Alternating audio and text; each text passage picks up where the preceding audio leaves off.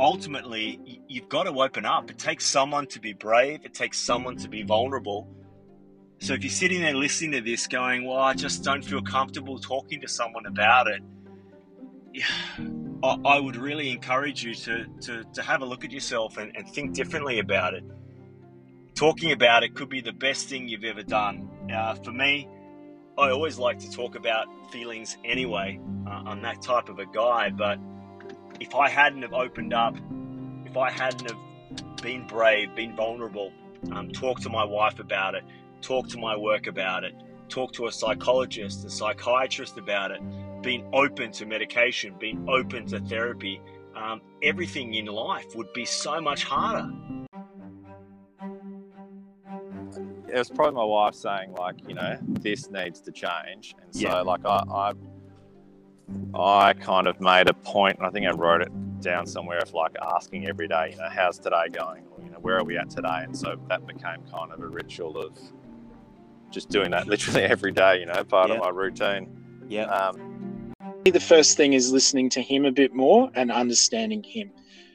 The second thing, I guess, is reaching out for help and admitting that I don't have all the answers. Yeah. Again, my partner Emma's been incredibly supportive there, encouraging me to talk to a psychologist. 5 years ago, I probably would never have dreamed of doing this. Yeah. But I've embraced prioritizing my mental health, and because I can see how it affects the people around me. And I guess, at the end of the day, we all want a happy family and a happy life. So you got to do the work. You got to take the steps that get you to that goal.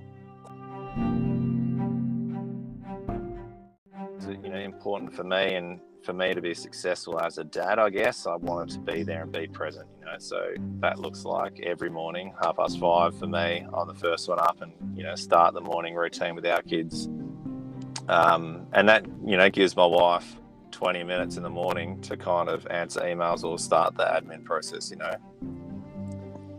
and as much as I'd love her sleeping, like, it's more important to me that the stuff's getting done, and then she's happy and she's got space and time to be able to do that, and then our support workers arrive and it's all hands on deck.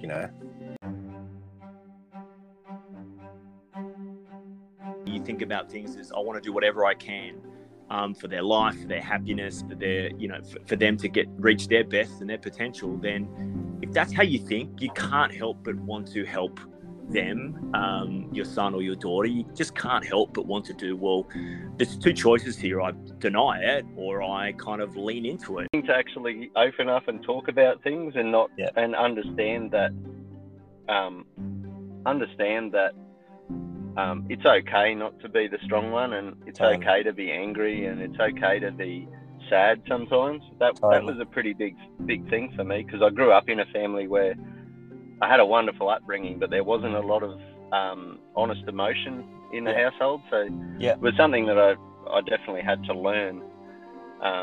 So that was a big thing. Just learning to lean on someone else and learn how to be vulnerable instead of just being the big man all the time.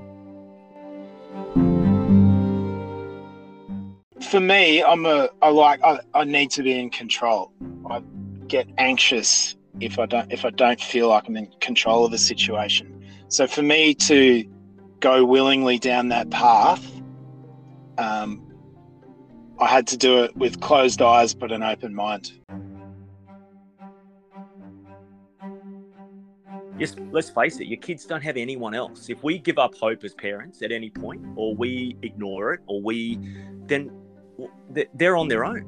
And I just never want to do that. I never want to ever have Leo look at me and feel like I've given up, or I've disengaged, or I've stopped helping, or I've stopped trying, because that's I need to be his biggest, advocate, cheerleader, and strength, and his voice, because he doesn't have one right now. But look, that's my role, and it's just a different role to what a neurotypical kid and dad would be doing. But you still always want to do the best thing for your son or your daughter, right?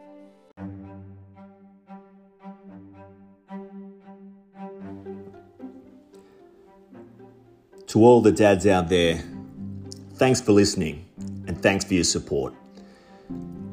You may not always feel at your best, but just remember, you've got this, you're stronger and more capable than you think. Never underestimate your dad ability.